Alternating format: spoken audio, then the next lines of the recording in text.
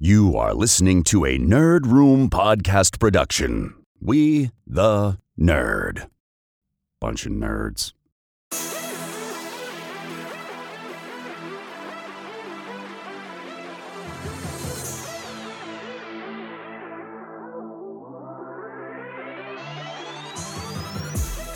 Hey everyone, and welcome to Nerd Room. We talk all things Star Wars, Marvel, DC, and beyond. This episode number 370, we're discussing Ahsoka, Rebel Moon, and that fickle MCU timeline. I'm one of your host, Tim. And I'm Ian. Ian, welcome back to the Nerd Room to both of us. It has been way too long since we podcast. These last 2 weeks, that's the longest hiatus in the history of the Nerd Room. Wow. But it's all for good things, because both you and I were back home visiting family. Different families. We don't have the same family, but we're in different parts of the world, different parts from our podcasting studios, visiting family. And you know what? Sometimes it's very, very important just to take a break from the everyday and enjoy some family time. And that's what both Ian and I were doing. Yep. But we're back here this week, guys, to talk about, like I said at the top, all things Star Wars, Marvel, DC, and beyond. The Nerd Room is back. We're back into the swing of things with regards to school for the kids, work for us, and of course, our hobby here in podcasting. So we're going to be talking about Ahsoka. We're going to be talking about that Rebel Moon trailer that dropped a week or so ago. There's this really cool MCU timeline book dropping that I'm going to be ecstatic to get my hands on and figure out what's going on inside of that. But before we get into any of that, Ian, my friend, my podcasting brother, how are you doing? Are you feeling refreshed after a quick boot over to the UK? I am indeed. Yeah, I mean, I've been away. I don't know if people notice that, listeners or people on X, on Twitter, but I've been away for the last few weeks. So I got to go back to the UK. It was kind of a last minute jump over the pond, and yeah, man, like it's been great. Like I had a great time back home, got to experience British food, British weather, got to hang out with my family, and yeah, man, it was a great experience. I think you realized that, like, I don't think a lot of other people did. You sent me a really kind message before I left, but yeah, it's an important trip for me because I haven't been home for such a long time. I saw my family, my parents actually a few years ago on a trip in Thailand, but I haven't actually been home for about 5 years. And that's a long time since I've seen my brother due to the pandemic, due to the problems in Russia and Ukraine and stuff. So yeah, it was a great trip back. I got to go down to the south of England, hit some beaches. My kids got to see what British seaside holidays are like, and we had an amazing time. And it's a great break. We got a break from everything. I didn't really pay attention to the Twitter community and the nerd community. I thought I'd get to see some movies while I was there, but I was just so busy, just seeing friends and family and soaking up British life. So yeah, it was a nice little break, and it's good to be back. Like I got back home. Of course, it's a little sad, but at the same time, I got to catch up on some things and get back to the reality of work and also the fun of nerd life. So yeah, it's good, man. That's awesome. I'm so glad you had a good time, because it's one of those things, like I said, it's so important to get back and reconnect with your roots, with who you are, where you came from. And I don't know if you had this opportunity where you're back home, man, but I definitely did some digging at my parents' place for some of my old stuff. Yeah. And I was more, I've taken most of my stuff home from my parents' place, but I really got into looking at photo albums and all that. And I'm like this crazy, like I've been this crazy nerd for my whole life. And I've got like pictures from like almost every year of different Christmases, and I was able to like trace back when I got specific, the Nintendo, all this Jurassic Park stuff. I was going back through pictures. I had a magnifying glass out trying to figure out what turtles I had gotten that were like strewn across the floor, all the packages and that. So I had a lot of fun going through and reminiscing with my parents about the craziness of my youth. And and kind of really trying to rediscover my like where I came from, not only from like a familial lineage thing, but also kind of where all this nerd stuff kind of comes from in my family, and kind of tracing things back. So it was a lot of fun. I threw some pictures up on Twitter or X or whatever you want to call it, and you can kind of look at, you know, my Christmas in '97, and I got some Wow. others that are banked up here that just really kind of capture what and how I developed into this guy that sits here and podcasts every week with a good friend about this culture and everything, and kind of all the toys that are sitting behind me. So it's a lot of fun when you do go home to kind of go back and retrace all that stuff. Did you have an opportunity to do that as well? Yeah, I did. Like, I didn't go through the photos. We had a bit of a bad situation where, like, the garage in my parents' house got flooded. I think a lot of stuff got damaged. Ugh. They told me some of my toys got thrown away and some of the photos got lost. I didn't go through photos. I went through a lot of the toys, though. I went up in my parents' attic and started Nice. looking and digging. And man, like, I found so much stuff. Like, it was quite. It was a bit difficult for me to bring a lot of stuff back just because of the weight restrictions on suitcases and stuff. Man, there was just like so much stuff that I found up there. But it's great. Yeah, I found like this blue case, and I remember when I was a kid, it's like this blue. It looks like a little tiny suitcase with these little clips, and I remember it from like when I was really young, and I just cracked it open. There's all these Kenner Star Wars toys in there, and I just Oh, beautiful. like I don't know where the rest of them went, but just like opening that and seeing that, and I was like, first thing I was doing, like going online, just looking at how much these things are worth. I'm not gonna sell any of them, but like I had to take photos because I'm a little scared my brother's gonna sell them when I'm just not like paying attention. But yeah, like I was going through there and looking for those, and at the back, like I was digging around the back of the attic, and I found the ghost house from Ghostbusters, Oh, you and found the whole house, eh? the Like, whole that's awesome. house. But it's awesome, but dude, it's not in good condition, man. Like that attic is like a sauna when I went up there, Ah, and it's man, the whole melting. thing is just like it's not melody, but it's just covered in like mold. And I was just saying to my parents, like, I don't know if we can like salvage this thing. So I was just like taking little parts of it off and just like trying to put them in boxes just to try and save the little parts of it. Next time I'm back, I'll try and fix that. But actually, the two things that actually survived the most were my Ghostbuster toys. There was like a massive box full of all the Ghostbuster figures. Um, Oh, I'm so jealous. and man, like yeah, like that's they're all in great condition, and yeah, those Kenner figures. I found another little box full of like all the other little stuff, Transformers, and there was like Thundercats and Turtles in there, but nothing seemed complete. So Mhm. it's a shame. But I said to my parents, like, I put everything in one little corner, put them all in these tubs, and like, you know, save these. These are the things that you cannot touch. Like when you're clearing out Yeah. this attic, please do not touch these. So next time I go back, like I'm hoping, if my wife comes with me next time, I'll have a little bit more storage to bring back, and I'll try and. I don't know. For me, it kind of feels like they have a place in my parents' home because that's where I grew up with them, and I kind of feel Yeah, yeah. sad taking them away. You know, I don't want to bring them here, and I kind of like having them there because it makes me feel like I'll be back one day, and you Yeah, know, that's I'll be able to you know relive those years again and crack them open. So I didn't bring much back with me, but that was actually one of my favorite days, just going through all that stuff and that's it's always reliving so much stuff. fun. Just Yeah, like and even revisiting all that. Yeah. my dad's been sending me some messages since I've been back, like things that he's found recently, just like little like homework that I did when I was a kid and little Hmm. stories I wrote and stuff. And it's kind of it takes you back because you remember those years and those fun times. And yeah, as you said, like the stuff that's behind you now, or like the Jurassic Park and the Ghostbusters stuff, it kind of takes you back to that time. And Yeah. that's why we love this stuff. That's why we're here now. Exactly. You know, and it's very much to that point that you just made there about that's why I kind of swapped over to the retro toy collecting, is that I found it provided me a tangible and real connection back to my childhood. And it was especially during the pandemic when I was feeling very far away from my family, when that all that kind of shifted from modern to retro stuff, and I've just kind of went with it. And I've really enjoyed that piece of going back and kind of that connection that it brings. It's very much like you, like I feel closer to my childhood and therefore closer to my parents, even though they are quite a distance away from me and my family right now. That's always something I can come down here and look at that and be like, yes, you know, that is something that I connect with, and it's Hmm. kind of cool. So it's one of those things, you know, when you ask collectors why they collect, and you know, they love the franchises, it connects them to the childhood, but it's really more about like why does it important that you connect to your childhood? And for some of us, like you and I, it's because we're across, well, you're across continents, and I'm only across a relatively large country,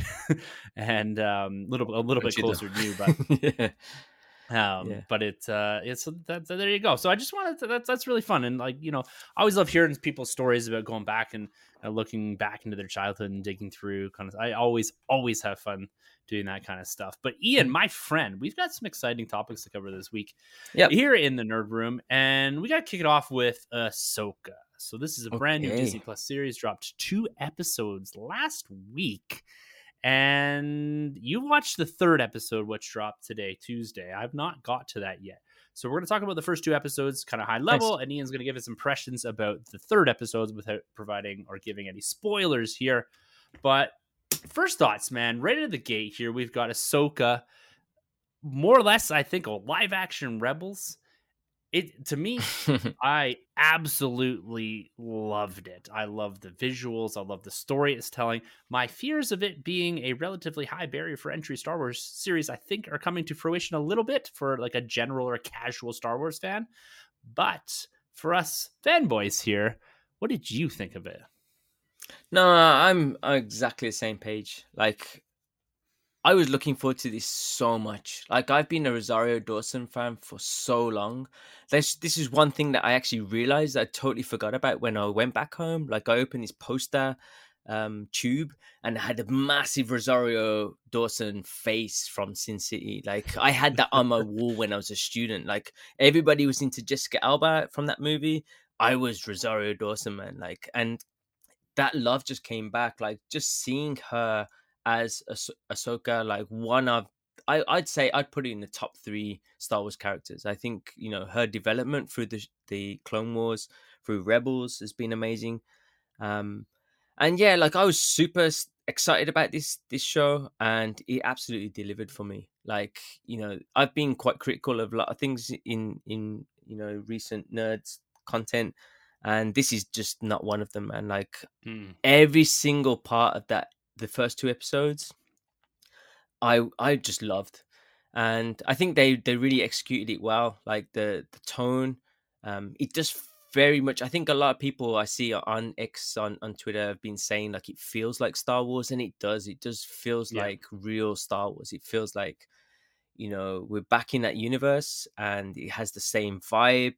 The characters, the callbacks, and I think like what one good thing about it is it's a it's been very popular with new viewers. There's a lot of people watching it, a lot of people who are enjoying it who haven't seen Rebels, who don't know the character so much, and they're really enjoying it. For example, my brother, like, I watched it with my brother, and he absolutely loved it, and he's never seen Clone Wars and Rebels. But also for the kind of diehard fans, there were certain little callbacks and just little things for me that really kind of brought me back. Rebels was a funny show because I loved the show when it started, and it had its ups and downs. I felt there was a lot of fillers thrown in there, and a lot of those fillers have actually come back now in these recent shows because of Filoni. And just the little things, just the little touches, like seeing Sabine, like looking at her little drawings on the wall of the Lothcats and stuff. Like, I'm like, man, like that just hit me in the feels because I didn't expect it. And it means nothing when you watch it actually in Rebels.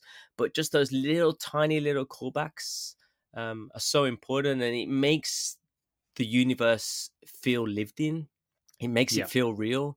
And yeah, like, I felt like that both of those episodes, they had a really good balance between, development, story, introduction of villains, action. I never felt like it felt slow. I never felt like it was rushed. Everything about it, the execution was just spot on. And I think, just seeing how Filoni and his touch, like, this guy, I'm in love with him, man. Like, I'd marry that dude.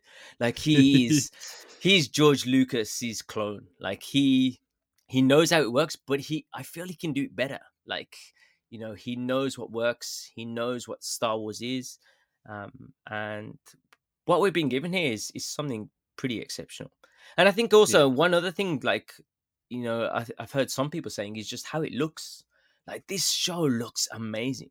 The special effects, like the VFX on this thing are incredible. Like they're probably the best we've seen, I think, in this Disney era, and they've really invested their time and their effort into the show. So yeah, man, I could not be happier about what I saw.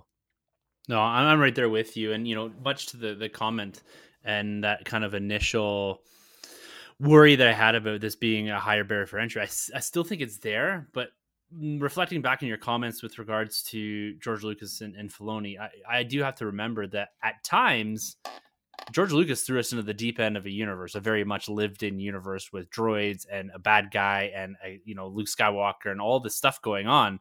Hmm. And I gotta put myself in that mindset in this, like, it's 1977 there, that we were thrown into the same spot that basically you are with Rebels, but with just different characters, right? With all these established relationships, this history of this universe, a lot of this stuff that's kind of going on in the background, and all these characters. And I think that maybe I'm not giving enough credit to that GA potentially, that is how we're used to watching Star Wars films, is kind of being tossed in and letting the story develop and us understanding as it progresses and as the story itself unravels and then weaves itself back together. So Yeah. I really like that you're able to kind of pull that together. That makes me feel a bit better inside of my brain. And I can't really say much more than you're saying there. I was thrilled with the content, the callbacks, the familiar but the new ground being paved with all of these characters like Sabine and Ahsoka. I'm super pumped that Sabine is such a big part of this show.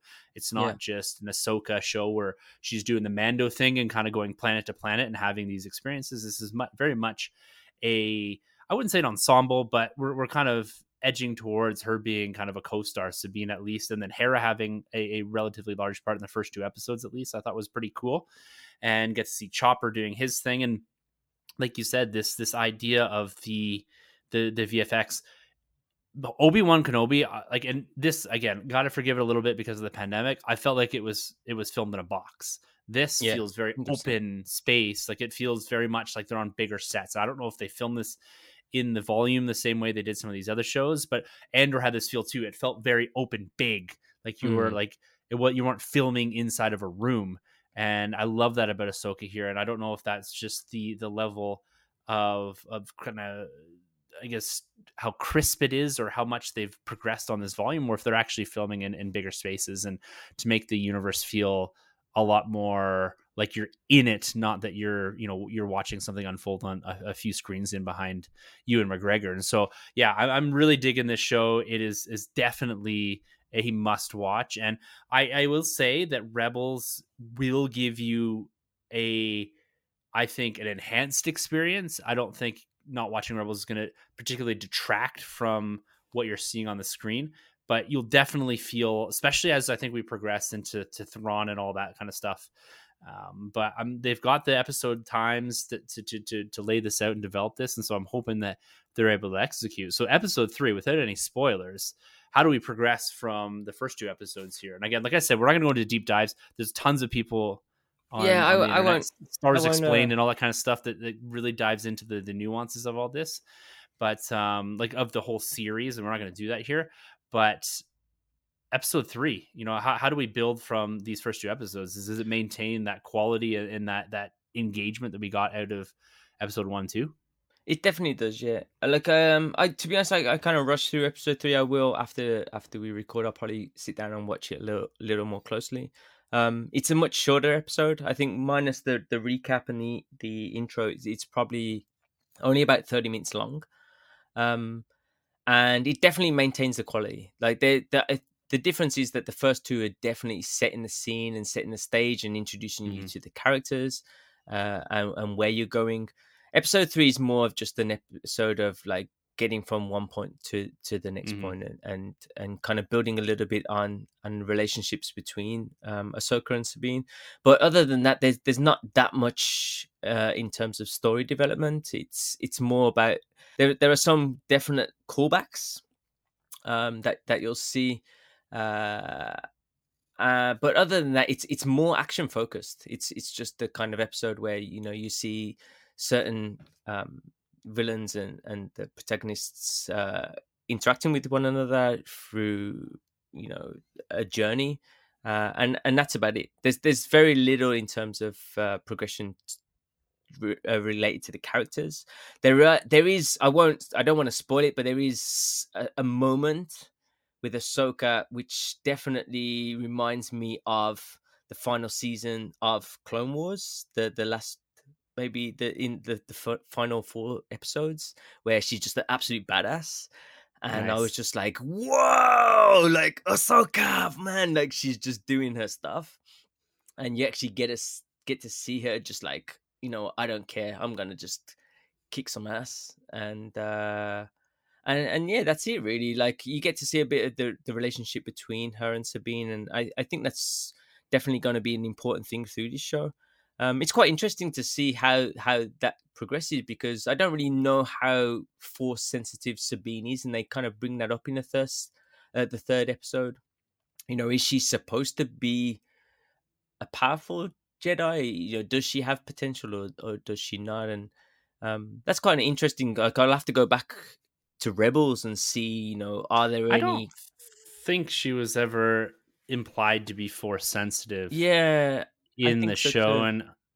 and does that imply that like you can learn, or is this more like a fighting sort of thing, Well, like where again, she's I won't learning? spoil it, but Ahsoka kind of explains that to a Okay, degree, but it makes you question: can anybody be force sensitive, or can you just choose somebody and then help them become force sensitive, or do you but have to have? metachlorians, But midichlorians are in everybody. it's That's the just the point. volume. Like that's like saying anyone can be an NBA Well, star. yeah, I It's think they like bring that I up in. can't, like, I guess could I make it to the NBA? Well, I couldn't, because I'm like Ah, 5'4" or something. So like, it's never gonna well, happen. like I don't know. Like that would be like my kind of baseline is like any athlete. Like, could I be the fastest man alive if I just tried really, really hard? No. Yeah, So can I be the best Jedi in the world? No. But could I be a pretty eat fast hey sprinter? I Jedi. guess maybe I could be faster than like my kids. Yeah, Um, I mean that kind of goes against what we know, though. Like, they have the the Jedi Order take on the force sensitive children, the babies and stuff, because they know they're they've high, got yeah, high midichlorian. potential. But that's I no think different than with like Rebels, there are the scouting. Rebels has some. I mean, like, they train, like, she's trained in the way of the Jedi with the dark saber and stuff. Like, Kanan Mhm. sees some potential in her, and she does Yeah. say in the second episode, I think she said she was never a good kind of student, because she's not a strong Jedi. But I think she does have a certain level of potential, I guess. Yeah. I mean, she Well, it's takes like on she it's takes on that what's her name, the Shin Hati. She takes on that other. I don't know what they're supposed to be, the kind of dark Jedi. yeah, I'd Um, say Dark Jedi would yeah. be probably an apt description. But it's like no different than like identifying like a kid like to be in early days like a great swimmer, and they go into competitive like stuff like that. Like Yeah. they do this all the time. They identify kids at a very young age that have capabilities or capacity or some sort of something about them that indicates, oh yeah, they'll probably be good at this, and so we're going to kind of guide them into this particular sport. Like that happens like in the real world. So as like as being a Jedi, yeah, sure, I get that. I don't think snatching them up and running away with them and putting them into some sort of like Yeah, true. is something that is done everywhere. It's done places on this planet, but um so yeah, it's like I'm loving this, and like I really want to see more on the villains. I will say the two Dark Jedi, and then what is meant to be one of the brothers and sisters, like the Inquisitors, I believe. Oh man, do you know what? Like, after watching the third episode, like, again, I'm not gonna get there's nothing to spoil. Like, there's nothing shown, but that character, is it Marok? Marok? I think they've listed the name as. Like, I get pure Tron Legacy vibes from that character. That character is gonna be someone we know, guaranteed. There's a lot I haven't looked at any of them, but there's a lot of rumors floating around X and YouTube and all that like it is someone that we know. Yeah, well, I saw that the fan theory that it's Ezra, but the reason why it can't be Ezra, in my opinion, is because Ezra disappeared with Thrawn, and they're looking for Oh, Thrawn yeah. because Ezra was in the same place. If they've found Ezra, they found Thrawn, basically, unless Ezra got away. People are saying that the Night Sister, that Morgan, is it Morgan? Elsbeth, she's brainwashed him. But I think I've got a feeling that it's actually going to be a female character from Clone Wars, because they're not revealing the gender, and just by the stance and stuff, like the character has a very unique stance, and I feel like they're trying to hide something, and they're hiding the voice. Like you hear the Mhm. voice in the third episode, and it's very kind of like Kylo Renish, kind of distorted.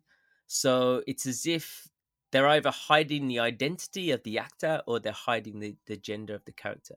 So I've got a feeling it's going to be someone that we saw in Clone Wars, and I've got an idea, but I don't know. And this is a character that's quite close to Ahsoka in Clone Wars.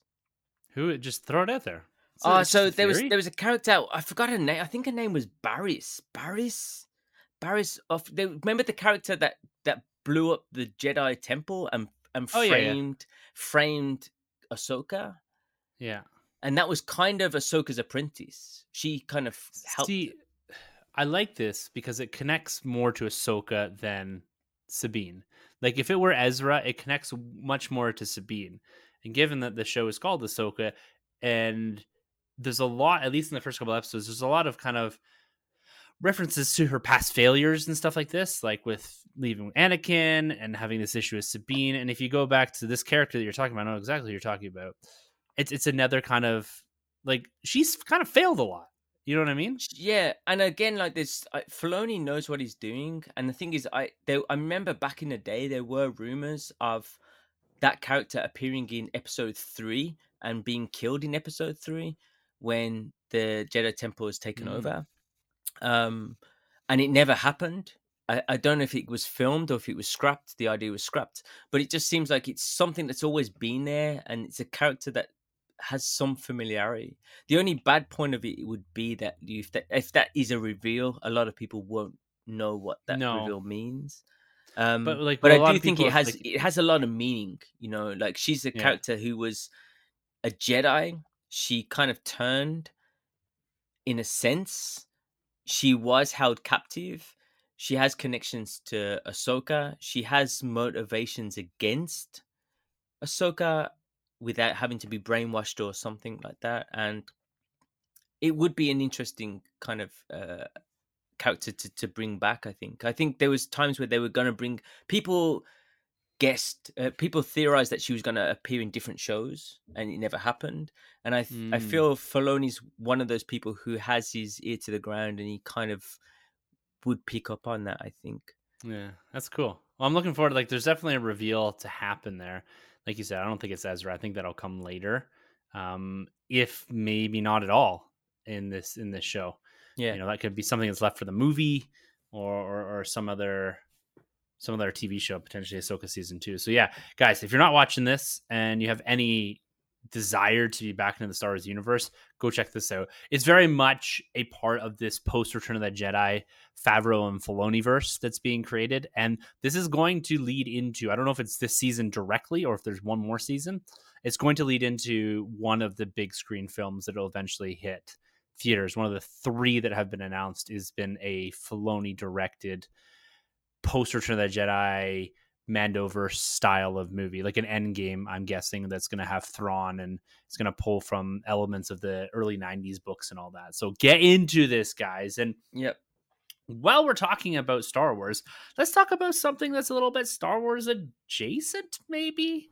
Let's talk about Rebel Moon. This is a new sci-fi TV show coming to Netflix. TV show. I think it's a movie.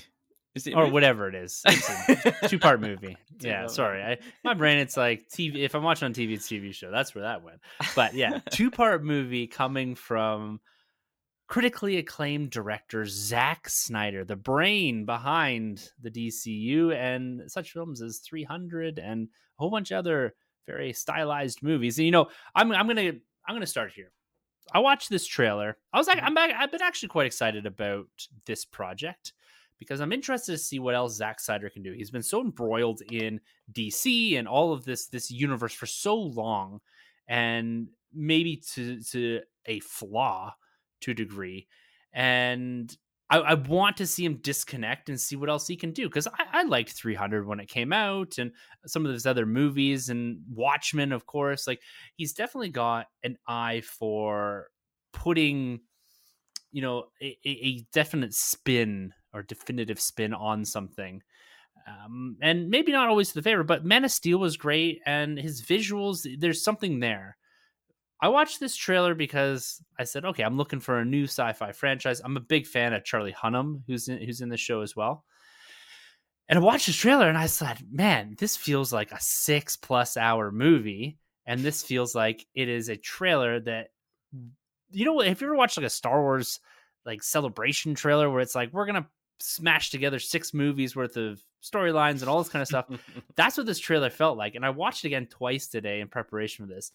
And it's very typical of Zack Snyder. I think, most teaser trailers are a minute to a minute and a half long. They introduce you to the main characters and a few of the big action set pieces.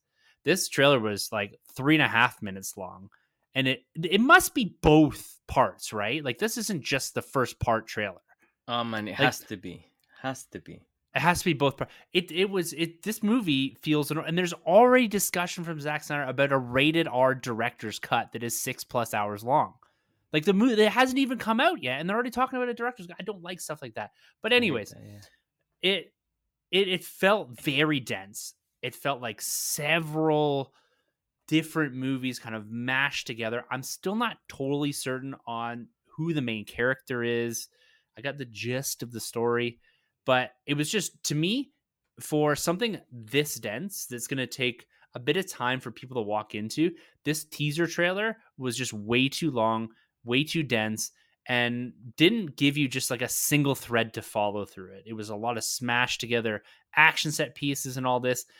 The other thing that kind of just jarred me out right at the beginning, I don't like to just be complaining, because I think it looks interesting, and I'm going to watch it, bar none. I'm going to watch this thing for sure.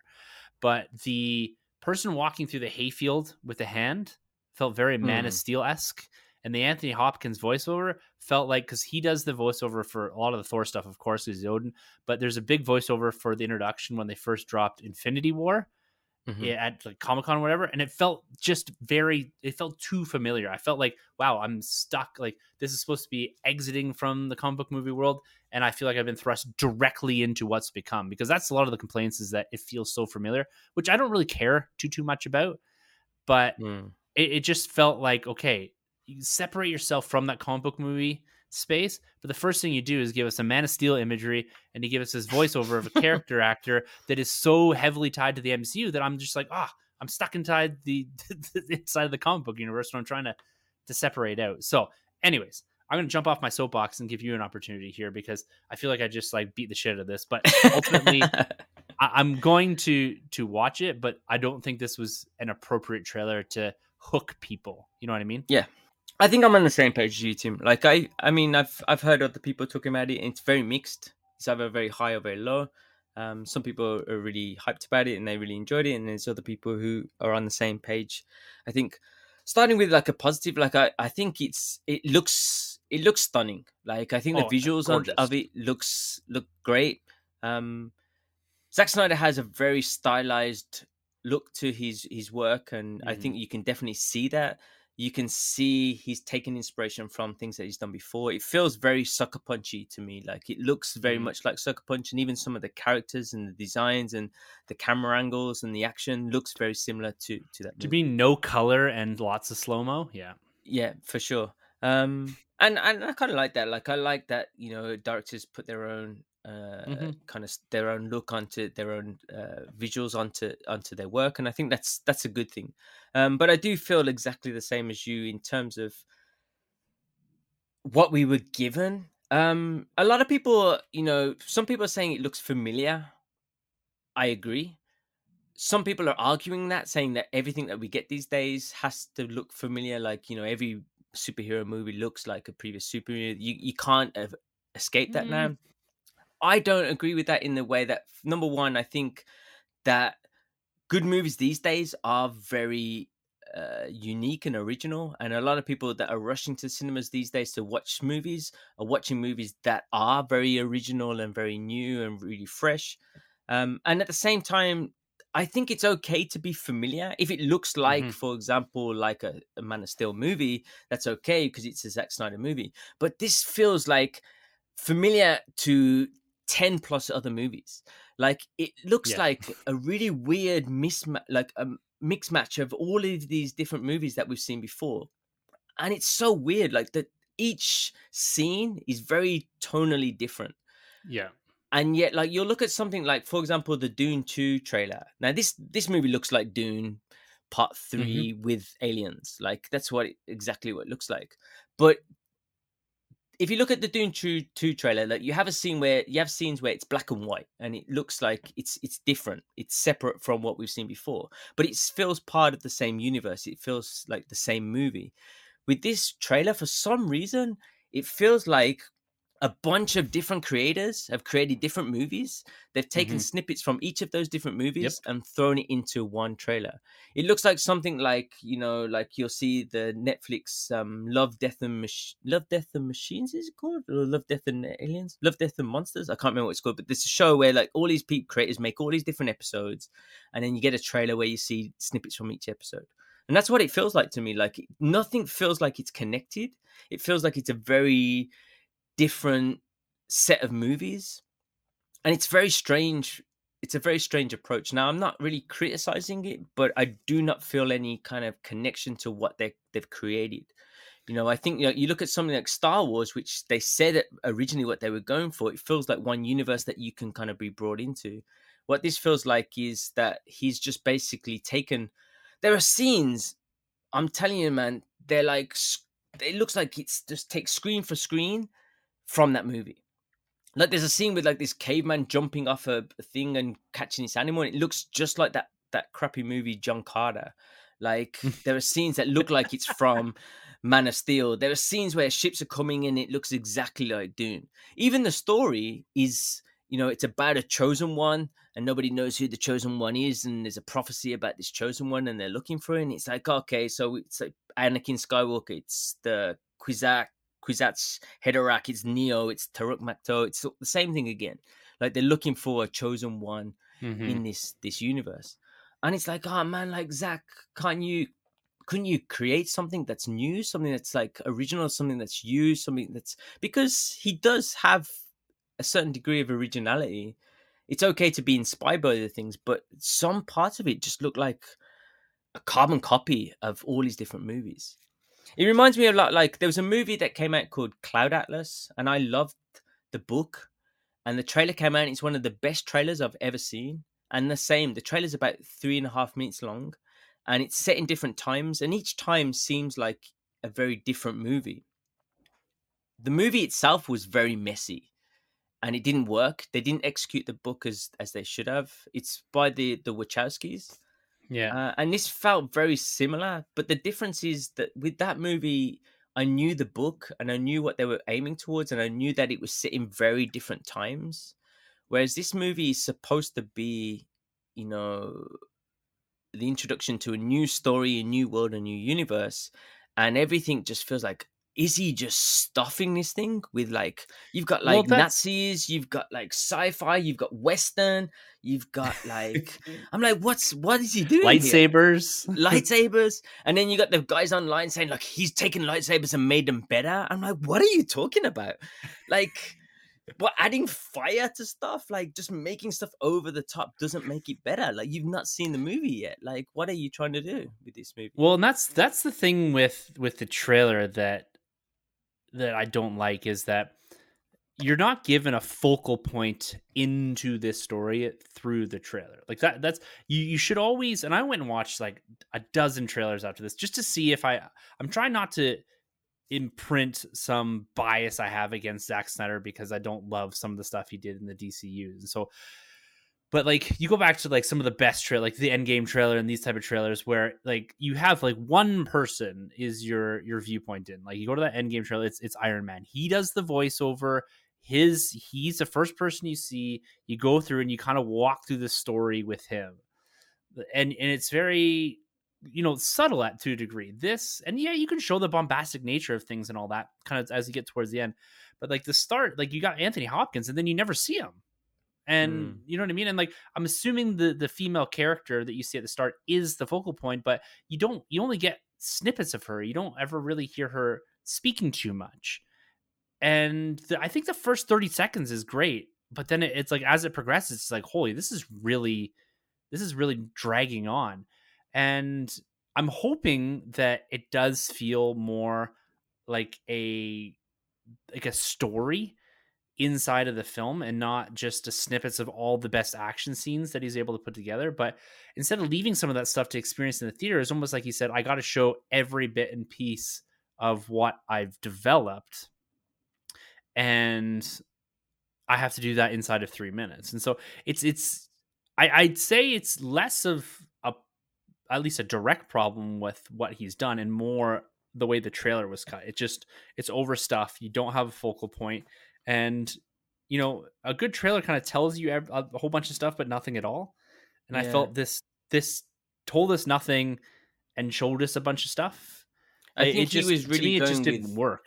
He was going. I think they were really going with just like, let's just dazzle them with these visuals, Mm-hmm. and that's enough to bring people on. And they kind of did that with Sucker Punch. To be honest, when I saw the Sucker Punch trailer, I'm like, wow, this looks insane. Like, you got this girl in a schoolgirl uniform, like battling like huge samurai, and it kind of looked exciting. It looked interesting, and it kind of brought you in. But the actual movie didn't really have much of a story, and I think that's where I'm kind of That's not good. connecting the things. Where like I'm like, here I'm doing the same thing. I'm looking at this thing. It's like it's the same again. And I'm someone who's, I'm not. They all, people say that you have to be like a Snyder cultist or a Snyder hater. Like there's only two sides. I'm someone who's very 50-50. Like some of the stuff that he releases I like, and some of the stuff I don't like. I wasn't a big fan of Army of the Dead. I wasn't a fan of Sucker Punch. I wasn't a big fan of Batman vs Superman. But the other stuff that he did like, I did like. Yeah, I did like 300 and stuff. So I feel Man of like Steel, like Man Still's that's a great. amazing. Yeah, like It's I feel great. like he's got like I mean, he's got a lot of potential. I just feel like the execution of certain things and the release of his stuff kind of gets to me a little. Like I just Mm-hmm. don't like how, to come out and first of all say this is gonna be like my version, my Star Wars. Why have you got to compete with another franchise? And then now there's this new article coming out. The producers have now basically said that they told him not to make a Star Wars like movie because you're kind of stuck into this kind of Yeah. idea and this IP, and that you kind of can't move out of it. And their direct quote is "F Star Wars," and I'm like, what are you doing? Like you've just basically said "F you" to one of the biggest fan bases on the planet, and you want people to go and see your movie? Like, why is it a competition all the time? Why can't you just make your movie, make something new, make something fresh, make something that looks good, make something with a new original good story, and sell it like that? Like, it just seems like it's now become this war between Star Wars and Rebel Moon, and you've got this trailer where they're just like stuffing everything in your face, and I just feel I don't know, I feel a little uneasy about it. I will watch it, of course. I hope it's a success.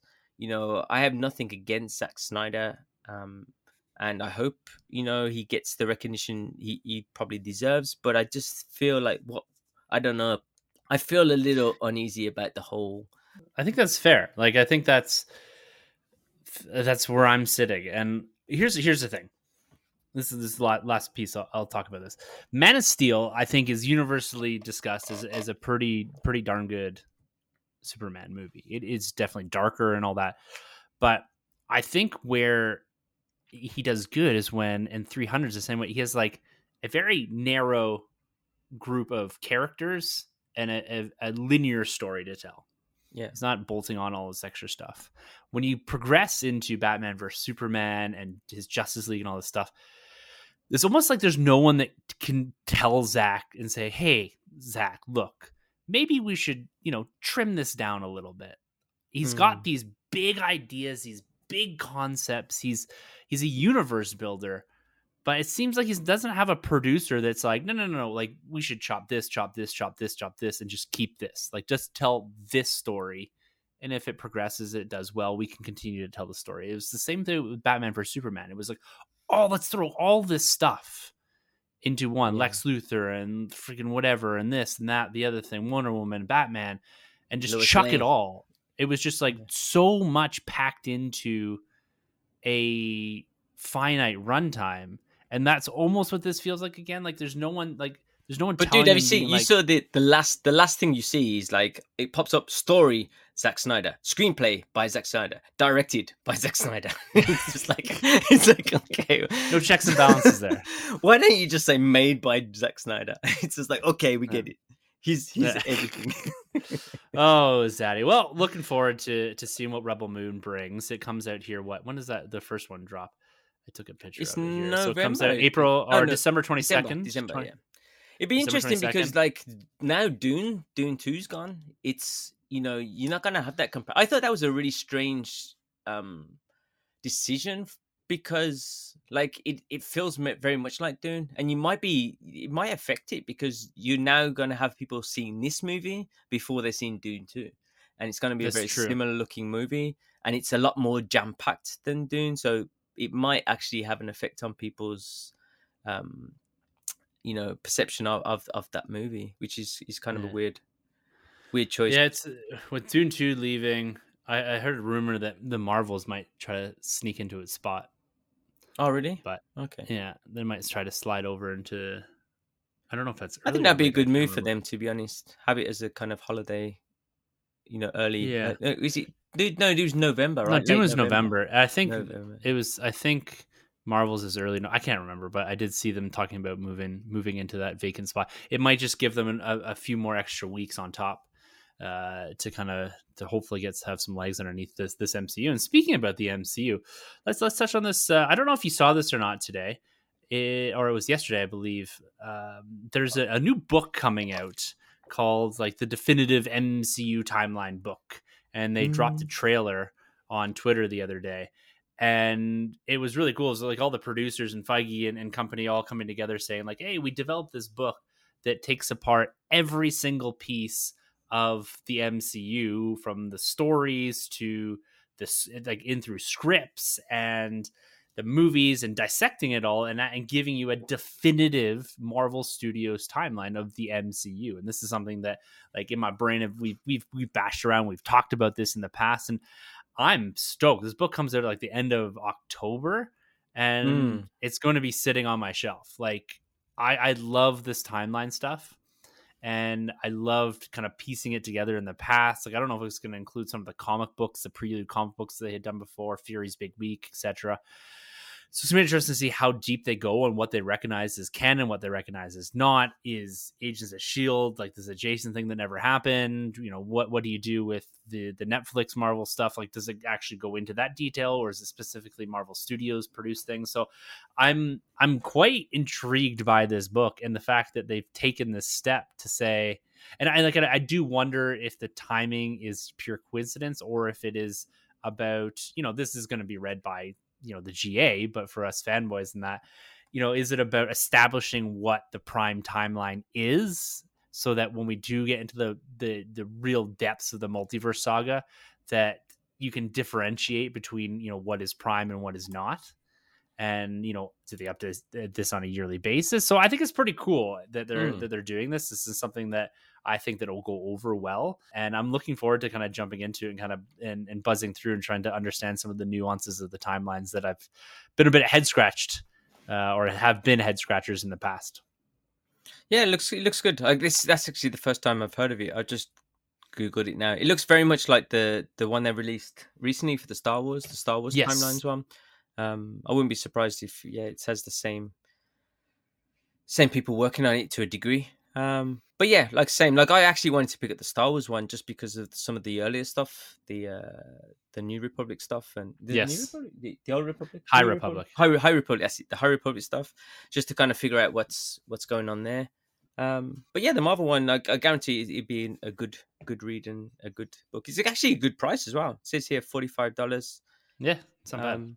I think the timeline one here, like when I actually saw it in a bookshop and it was pretty expensive. It's probably like US. I don't know how much that would be US, but Canadian, like over $70 plus. So it's a bit pricey.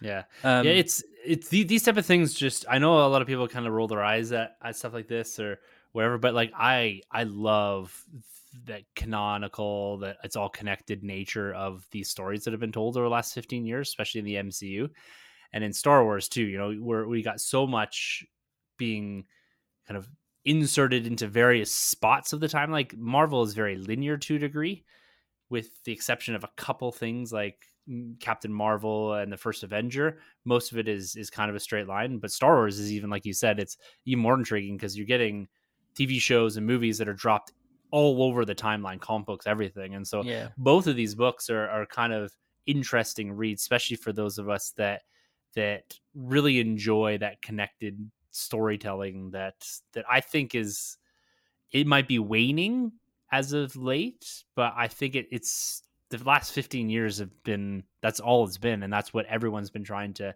kind of mimic and produce, and just to have like a definitive timeline, I think is pretty cool. yeah. The MCU one, I think, is one that's a little easier to follow. Like Mm-hmm. I don't really feel like there's much that I don't really understand in terms of timelines, but there's little here's and there's that would be interesting just to Yeah, know exactly when they pop up and when they fit into the I think story. that's it. It's the nuances of it. Like, yeah, for the most part, you can start at Iron Man and just watch everything straight through, and you get the timelines kind of there in Yeah, order of release.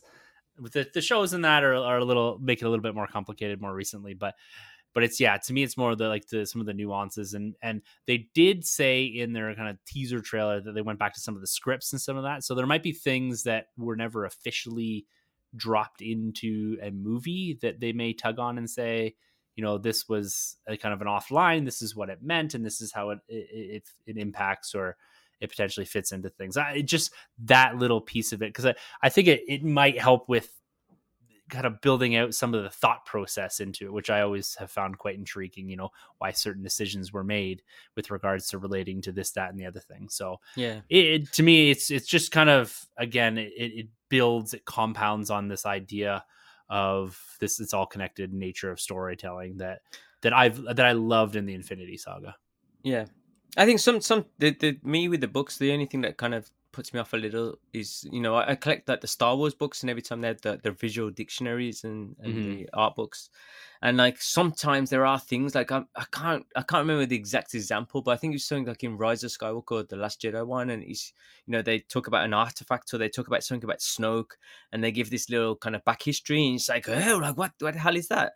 And then it doesn't kind of, it's not, doesn't really fit so much with the movies, and then you wonder Mm-hmm. whether the guys, you know, working on the book have full kind of uh say on what's canon and not. And then there's also the fact that like these things are ongoing. It's like Oh yeah. I bought like this big Batman, I forgot what it's called. It's here, the definitive history of the Dark Knight in comics, film, and beyond. And you know, it's an expensive book, it's a massive book, and then you buy it, and then like a month later they release with added content from the Batman, and he's like, what? Like, so Well, you buy that that's the tough timeline book, part. and then they Yeah. release like what, like the next movies. Well, this, like, in these books, like, effectively, it will release in October. By the end of the year, it's going to be out of date. Yeah, well, that's it. I mean, you're gonna have Loki coming in. You're gonna have the Loki, Marvels the Marvels, not maybe in there. Echo. Maybe Echo. Yeah, so it's and they'll release the same book again, just with that Oh, added 100%. content. It's just So like there's a it's sticker on the front with added this. It's like, yeah, yeah. With yeah, Loki season 2. So so yeah, it's kind of a fun thing that I just want to end the episode there with, because it's it may be fun to dissect that a little bit down the road here. And so but just say one there, last thing. Oh, sorry, go ahead. just quickly, just it does say there forward by Kevin Feige, which is actually a big thing. You know, he's Kevin actually gone through Feige this. is one of Yeah. my personal heroes. Like, I'm dead serious, man. He's one of my personal heroes. One of my personal heroes. So I know none of the Hollywood execs right now are, everyone hates them all right now. So, but Kevin Feige is a special place in my heart. He always will. You always will.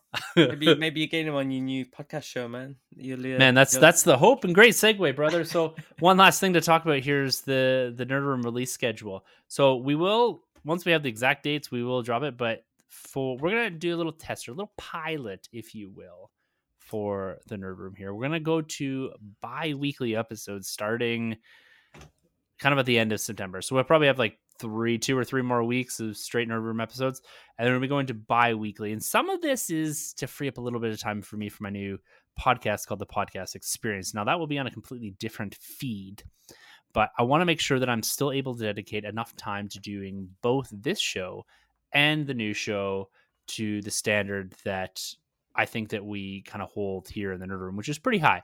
I think that the production value, the discussion, and the preparation, all that we do, I want these to still continue, and I don't want to feel like I'm dragging it down at all. And so, this is also maybe a little bit of consequence of there not being like a ton of content every single week to talk about. Like we missed 2 whole weeks here, and the biggest things that came out were Ahsoka and this Rebel Moon trailer. So we've kind of gotten away a lot from kind of like the week to week kind of small speculating and is whatever John Krasinski Batman, I don't know, we're not going to talk about that kind of stuff. So I think we're going to go to bi-weekly for now and see how that goes, and if we feel like we've got a big hole in our lives and we want to go back to monthly, we definitely will leave that door open. So that's likely what's going to happen, bi-weekly. So there will be an episode kind of from the production house of the Nerd Room, if you will, every week still, but it'll be a combination of the Nerd Room, so kind of your traditional Nerd Room episodes, and then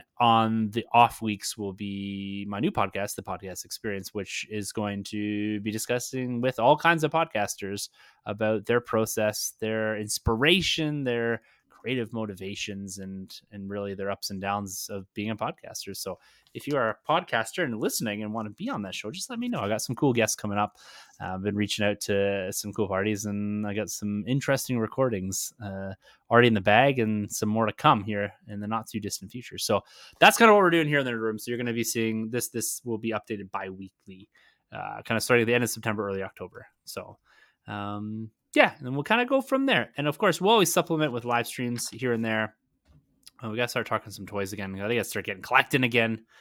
And yeah, we'll always kind of be filling that nerd void in your life, but maybe just every other week now. So we'll see with that. So Ian, my friend, it's been a pleasure being back at the mic with you. And I love just like when we started this, I was feeling pretty drained, and now I am jacked up to go and watch Ahsoka episode. What time is it for you? It's pretty late. It's pretty it's 20 to 11. It's your bedtime? No? Oh, okay. It's well past my bedtime. Well, also my kids took like 2 hours to go to sleep tonight, and then I messaged Ian. I was like, I'm ready to go. He's like, I'm at McDonald's with my kids. So we kind of were a little out of sync here. It wasn't just the 14-hour or 12-hour time difference. It was the fact that both of us were running around with our kids and at very different spots during the day. But yeah. And I think it all works out. That kind of also adds to the whole idea with the Nerd Room schedule. It's sometimes a little difficult for everybody to juggle their real life and kind of fit things in all the time, especially with jobs and going different places and stuff. So yeah. Well, man, I've got to say, like, I'm really excited about this whole podcast experience. Just like, as I don't know if anyone said, but I mean, a big congratulations to you for taking on that project. And I think, to be honest, like, there's a lot of people who are close to you, a lot of people who know you, who would definitely say that you're definitely the right person to take on this kind of project. And I think you're someone who fully understands actually the kind of how meaningful podcasting can be. There's a lot of people on kind of social media who express their opinions, and a lot of it is not genuine, a lot of it's kind of fake, and a lot of people just there for the likes and stuff. And good thing about podcasting is it's people get to kind of use their voice to express themselves, give their feelings, talk with other people, and there's a very strong level of kind of connectivity with podcasting. You get to meet people and you get to connect with people. And like for me, it's podcasting is I'm pretty new to this, but just through listening to podcasts, it's made a big impact on my life, especially someone who lives away from home. And I got to connect and meet people and share my opinions and be myself. So I think podcasting is a very kind of important thing that a lot of people don't realize how meaningful and how strong and how important it can be to people's lives. So for you to take on that role, I think you're someone who's very kind of clued up and very understanding. And even I said at the start of the podcast, like, you sent me a nice message. Just through podcasting, you seem to even understand the things that I'm going through. And even I didn't explicitly go out and say, me going home is such a big thing. But just, through getting to know you, you clearly understand that. And I think that's one great thing that comes from podcasting, those connections, and that ability to express yourselves kind of openly and be yourself when you can't in your everyday life. So yeah, big congratulations. I'm really looking forward to that, man. I appreciate that, man. That's very touching. It made me feel very good. That's a great way to end the episode and a great way to go to sleep tonight. I'm going to go to sleep with a big smile on my face. That's awesome. So, you guys, look out for that. I believe the first episode of the podcast experience will be dropping on September 21st, I believe. If that is a Thursday, I think that's the day I decided today that I'll be dropping it. 21st of September. So look out for that. Different feed. You'll see it on the social handles and all that kind of stuff. And like Ian said, podcasting is such an important part of my life. And I think it is a huge piece of the future of communication and storytelling in all mediums. So I think podcasting is extremely powerful and it's done great things for my life. And so I want to share that with everyone. So again, like I said, appreciate you, Ian. I appreciate just being able to do this every single week. And I appreciate all of you, the listeners out there, for coming back. Even sometimes when Ian and I decide to take a little bit of a vacation, you guys come back and listen, provide your feedback. And if you don't do that, just enjoy, man. Just sit there, enjoy, consume, laugh a little bit. And hey, if you disagree with us, that's okay too. Just let us know at thenerdroom@gmail.com. You can find everything we do kind of somewhat sort of over at thenerdroom.net, and our handles are at the end of the episode. So with all of that being said, another week of Nerd behind us and looking only towards the future. For the Nerd Room, I'm Tim. And I'm Ian. And thank you so much for entering the Nerd Room. This has been a Nerd Room podcast production. You can find our hosts Tim and Carlos on Twitter at TheNerdRM and CDN Caped Crusade R. For more content from the Nerd Room, check out thenerdroom.net and the Nerd Room YouTube channel. Don't forget to subscribe to the Nerd Room on iTunes, Podbean, Spotify, wherever you plug in. Use the hashtag #WeTheNerd to keep up with the latest from the Nerd Room.